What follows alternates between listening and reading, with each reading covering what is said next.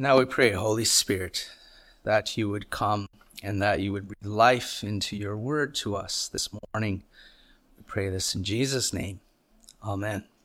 Well, last Sunday, you may recall that we looked at Jesus' teaching on the Lord's Prayer, and that he taught us that our prayers shouldn't be pretentious, and how in order to prove how unpretentious I am, I began with a joke, the most simplistic of all joke forms, the knock-knock joke. Knock, knock, who's there? To who? I'm sorry, I believe you actually mean to whom. At the 8:30 service, I completely botched it, the delivery, but I like to think that at the 10:15 service, I nailed it. And it turns out that the joke was far from simple. It was actually brilliant, wasn't it? If you don't mind me saying. The irony of me telling you that it was a simplistic joke to prove how unpretentious I am, only to have it end with such a pretentious punchline, was ingenious in itself. But then that continued to the multi-layered complexity of the subtle way in which we introduced the theme of the sermon, the address of the Lord's Prayer, to whom we pray. It was, as I say, very impressive. But I didn't need to explain it to you last week because I like to think the joke spoke for itself. But I bring it up now because I just thought it'd be nice for us to remember those good times that we had together before what comes next. The subject matter of today's sermon brings to mind another joke. Unfortunately, it's not brilliant or complex or multi-layered. I don't even know if it's good at all. And I'm sure it's one many of you may have heard before, but given the subject matter of today's discussion, it seems that this joke, like Thanos from Marvel's Avengers, is inevitable. So, we got to do it. Here we go. A Sunday school teacher once asked the class, "Who can tell me what are some different names used when talking about God?" One of the enthusiastic young boys, like we have at our church, shot up his hand and shouted out, "Hallowed." The Sunday school teacher was confused. "Hallowed," he said, "how did you get that answer?" And the boy responded confidently, "It's in the Lord's Prayer. Our Father, who art in heaven, hallowed be thy name."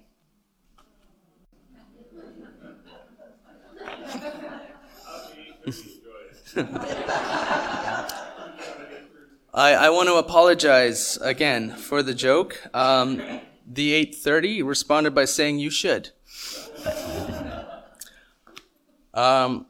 Apparently it's told differently as well. As I say, it is well known, and apparently the name is sometimes misinterpreted as Harold. Harold be thy name, but I don't know. Anyway, as we turn today to the first petition of the Lord's Prayer, it does seem that this joke was inevitable.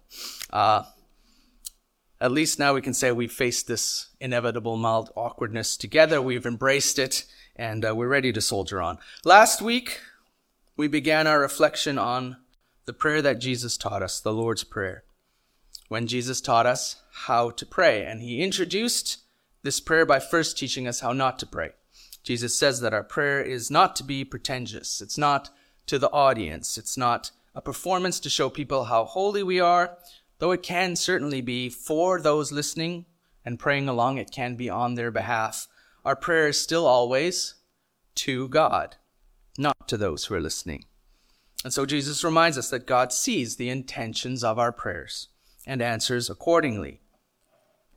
Jesus also teaches that praying to idols, or just throwing our prayers out into the abyss in hopes that someone or something out there might hear and respond, also isn't the way to pray. And through this, Jesus teaches us that it matters to whom we pray. And so Jesus taught us that to whom we pray, to whom we address our prayers, isn't just important, but it is that on which the entire prayer centers. And Jesus taught us to pray to our Father in heaven. We pray to our Father, not my Father, because even though our prayers are sometimes private between us and God, and we have a personal relationship with our Father in heaven, it's also shared. We are also all members of one body. We're members of God's family, and we pray accordingly. And we pray to our Father, because as Jesus' disciples, we're adopted as God's children. We have the privilege of enjoying the intimate relationship with God of a father and a child, the same intimate relationship shared with God the Father and God the Son. And our Father loves and cares for and is concerned for the needs of each one of us, and because of this, he has the will to answer our prayers. But we also pray to our Father in heaven, because he's seated on his throne. He is God, the Almighty, sovereign ruler of all things. And because of this, he's in control and has the power and is able to answer our prayers. This is to whom Jesus taught us to pray. And Jesus then presents an example of how to pray through 7 petitions. Like the Beatitudes and the 10 Commandments, the Lord's Prayer begins with a focus on God before shifting to focus on the needs of the community, the needs of his disciples. There is an intentional sequential order again, and it's an order of priority. Priority of our petitions, our supplications, our requests. And the first, and therefore the most important, is the petition, "Hallowed be your name." This opening of the Lord's Prayer closely reflects a prayer that God's people already prayed in the synagogues during Jesus' time, a prayer known as the Kaddish, and the prayer opens, "Exalted and hallowed be his great name in the world, which he created according to his will. May he let his kingdom rule in your lifetime, speedily and soon." So this is likely a prayer that Jesus would have also prayed as he worshipped in the synagogues, as was his custom. So the people of God were already well-versed and practiced in praying that the name of God would be hallowed. The name that God had revealed to them through Moses. If we recall from Exodus 3:13-14, Moses said to God, "If I come to the people of Israel and say to them, 'The God of your fathers has sent me to you,' and they ask me, 'What is his name?' what shall I say to them?" God said to Moses, "I am who I am." And he said, "Say this to the people, 'I am has sent me to you.'" This is God's divine name. It was given to us in the Hebrew scriptures as 4 Hebrew consonants, Yod, He, Vav, He, YHWH, Yahweh. This is God's divine name. According to our catechism, which is essentially an instruction manual for disciples, the name God reveals to Moses is, "I am who I am," or simply, "I am." And this name means that he alone is truly God. He is the source of his own being. He is holy and just. And he cannot be defined by his creatures, by the ones he created, something we've reflected on a number of times. The name I am isn't just a philosophical statement. It isn't just I exist or I'm here. It's also a relational statement. It's I am here with you and for you. He is God with us. So God's name reveals who he is, his nature, his character, his power, and his purposes. And we pray that God's name would be hallowed. Hallowed be is translated from the original Greek word hagiadzo, which we get from the word hagos, which means an awful thing. So basically it does mean that we're praying, "Our Father in heaven, may your name be made awful." That's true. But of course, hagos doesn't mean awful as in gross or horrible. It means awful as in full of awe, worthy of awe. The Greek word also means physically pure, morally blameless. It means sacred, consecrated, purified, set apart. It means holy. So hagiadzo then means to make, ceremonially holy, to separate and then to cleanse or purify or consecrate or sanctify. This also then means to venerate, which means to glorify. So the concern of this first petition is that God's name, and thus God with it, would be set apart as holy and treated with the highest honor, respect, reverence, and glory. So how do we do this? How is God's name hallowed? Perhaps most obvious, but certainly very important, is that we can honor God's name by being careful with how we use it. Being careful to use it respectfully. If we use God's name lightly, in vain, we aren't remembering God's holiness. And then we see in that the petition is also a reflection of the third commandment. You shall not take the name of the Lord your God in vain. Like the third commandment, the first petition of the Lord's Prayer is asking us that we treat God's name as holy with due reverence. As we mentioned earlier, God's name is special because it reveals who he is. It carries his personal identity. And so the way we use God's name conveys the way we feel about God. Because we love God, we should use his name with respect, with reverence, not carelessly, not profanely, not treating God's name as if it's empty of meaning. To hallow God's name means to remember, to respect, to honor, to revere his name, to set it apart as holy. But it also means far more than just reverent speech. Our actions and the intentions behind them speak far louder than just our words. And this is why this Jewish prayer, the Kaddish, proclaims, exalted and hallowed be his name. And it recognizes that God's people could hallow his name by living rightly, by the way that they live. On the other hand, it also then recognizes that living wrongly would profane God's name, would bring damage to God's reputation among all the surrounding nations. And this certainly still applies today. How often do people lose faith in God, in the church, because of the behavior of Christians? And so, as the Catechism summarizes, we can hallow, revere, honor God's name as holy by worshiping him, glorifying his name, by loving and serving others, and by living in loving obedience to his teaching, his commandments, as his children, as citizens of his kingdom. These are some of the ways that we can hallow God's name. But that's not the prayer, is it? We're not praying to ourselves. We're not praying that we would hallow God's name. We're not even praying that God would give us the power to hallow his name. We're praying to God that his name would be hallowed. Because God's name is holy in itself. It's already holy. It doesn't need us to make it holy. It's really God who glorifies his own name.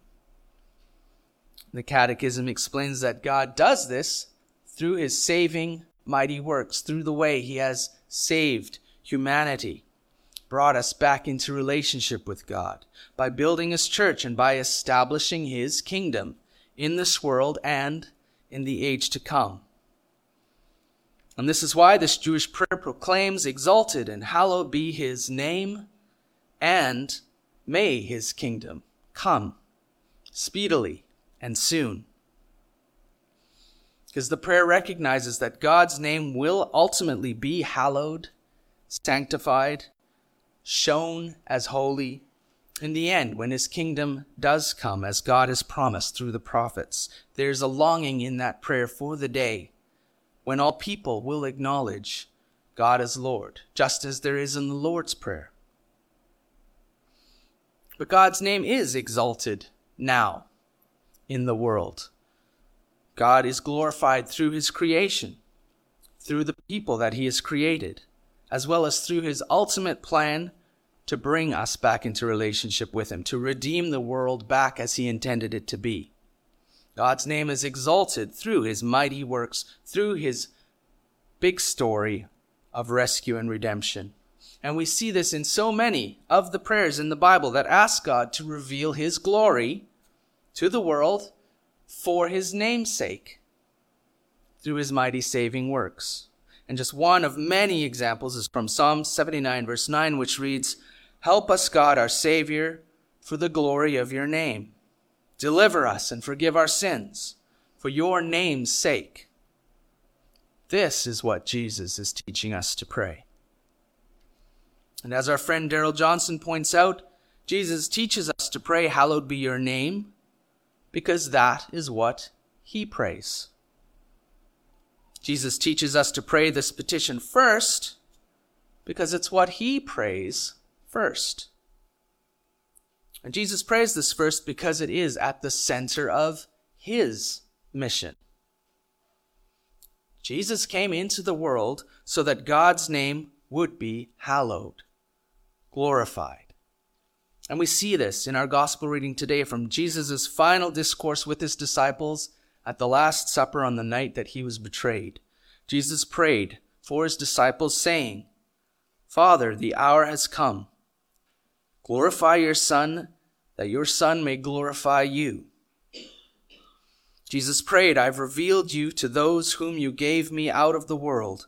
Holy Father, protect them by the power of your name, the name you gave me, so that they may be one as we are one." Jesus prayed, "Righteous Father, though the world does not know you, I know you, and they know that you have sent me. I have made you known to them, and will continue to make you known, in order that the love you have for me may be in them, and that I myself may be in them." Jesus reveals through this prayer that he came to reveal, to glorify God by the power of his name, by making God and his name known, so that the relationship, the love between the Father and the Son would be shared with us. Jesus came to restore our relationship with the Father for the sake of his glory, for the sake of his name. And Jesus shares in this prayer that his own name is one with God's name and reveals this mission. In Hebrew, Jesus' name is Joshua or Yeshua, and it means Yahweh saves, or Yahweh to the rescue. And as Darrell Johnson points out, in every word Jesus speaks, in every deed Jesus does, the nature and character of the saving God is being revealed, just as Jesus states in his prayer from our gospel reading in his final discourse with his disciples. Johnson continues to explain that this means that Jesus dying on the cross is the final glorification of the name of God. Jesus' death on the cross hallows the name of God. Jesus' death on the cross is the great moment when the nature and character of the living God is finally and decisively manifested and honored. And so when Jesus teaches us to pray, "Hallowed be your name" first, because it's what he prays first, he does so, knowing that the Father answers this prayer through the Son, through Emmanuel, God with us. This is also why in John 14:13, Jesus also teaches us, "Whatever you ask in my name, this I will do, that the Father may be glorified in the Son." Jesus also teaches us that his name and our prayers will be answered, that the Father may be glorified because the Father and the Son are one. And so perhaps somewhat ironically, it turns out that the one who teaches us how to pray is himself the answer to the prayer. In Jesus, the Father's name is finally and fully hallowed. God is the one who glorifies his own name, and he does this through Jesus, who came to glorify God, to reveal God, and to make his name known. Jesus teaches us to pray that this would happen when God's name would be hallowed and would be treated as holy throughout the world. But Jesus also recognized that this doesn't happen until God's name is known. So when we pray, "Hallowed be your name," we do so recognizing that while we aren't the ones who make God's name holy, God's name is already holy, we do have a part to play. We do get to be a part of God answering the first petition. And we do this by following in Jesus' footsteps, by making the name of God known. Just as the third commandment suggests, by taking God's name, not in vain, but intentionally with purpose, with us, seeking to glorify God in all we do, just as Jesus did. And we've observed that taking God's name means carrying it, bearing it. Hallowing God's name means more than just what we say. It means more than just reverent speech. It includes our actions, our behavior, what we do, as well as the intentions behind them. And as we reflected when we looked at the third commandment back in the fall, taking, carrying, bearing the name of the Lord our God is our vocation. It's our calling. It's always been the vocation, the calling of God's people. This is what Israel were called and born to do, to be a blessing to all nations as a kingdom of priests, to bear God's name with them, to carry it with them, to represent their God to the rest of humanity and reveal God's name to all nations, who he is, what he's done on our behalf, and what he promises to do. So taking, carrying, bearing God's name has always been the vocation, the calling of God's people, and Jesus taught us that it's our vocation. It is what we are called to do as his disciples. We're also called to be a blessing to all nations as a royal priesthood of all believers, to reveal and represent our God, who he is, what he's done on our behalf, and what he promises to do, to go and make disciples of all nations, just as Jesus commanded us to do, to hallow God's name, bearing his name. And this means glorifying his name, representing his name, and sharing his name. This is why we gather on Sunday morning, to glorify the name of God in our worship. And this is what we're sent out to do afterwards, for the rest of the week, in the power of the Holy Spirit, to take the name of God with us, to bear it, to carry it, to represent it, and to make it known. This is the part we have to play. But we also gather to acknowledge that at the end of the day, God's name is really already holy, and God is the one who will ultimately one day make his name known throughout the world. We gather to acknowledge and celebrate that one day the name of God will be set apart, holy, glorified, hallowed throughout the world. That this is inevitable. Praise God. Let's pray.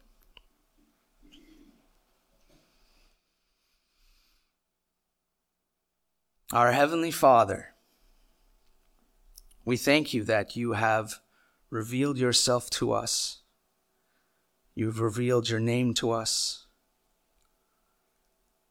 And we thank you that you have sent your Son to show us who you are, to glorify your name, to teach us the part we have to play as your disciples and as your children. And so we pray now that you would send your Holy Spirit as you have promised on each one here. Fill them and equip them with the strength to fulfill this calling, this vocation, to glorify your name, to represent your name, and to share your name with the world around us, to hallow your name. We pray this in Jesus' name. Amen.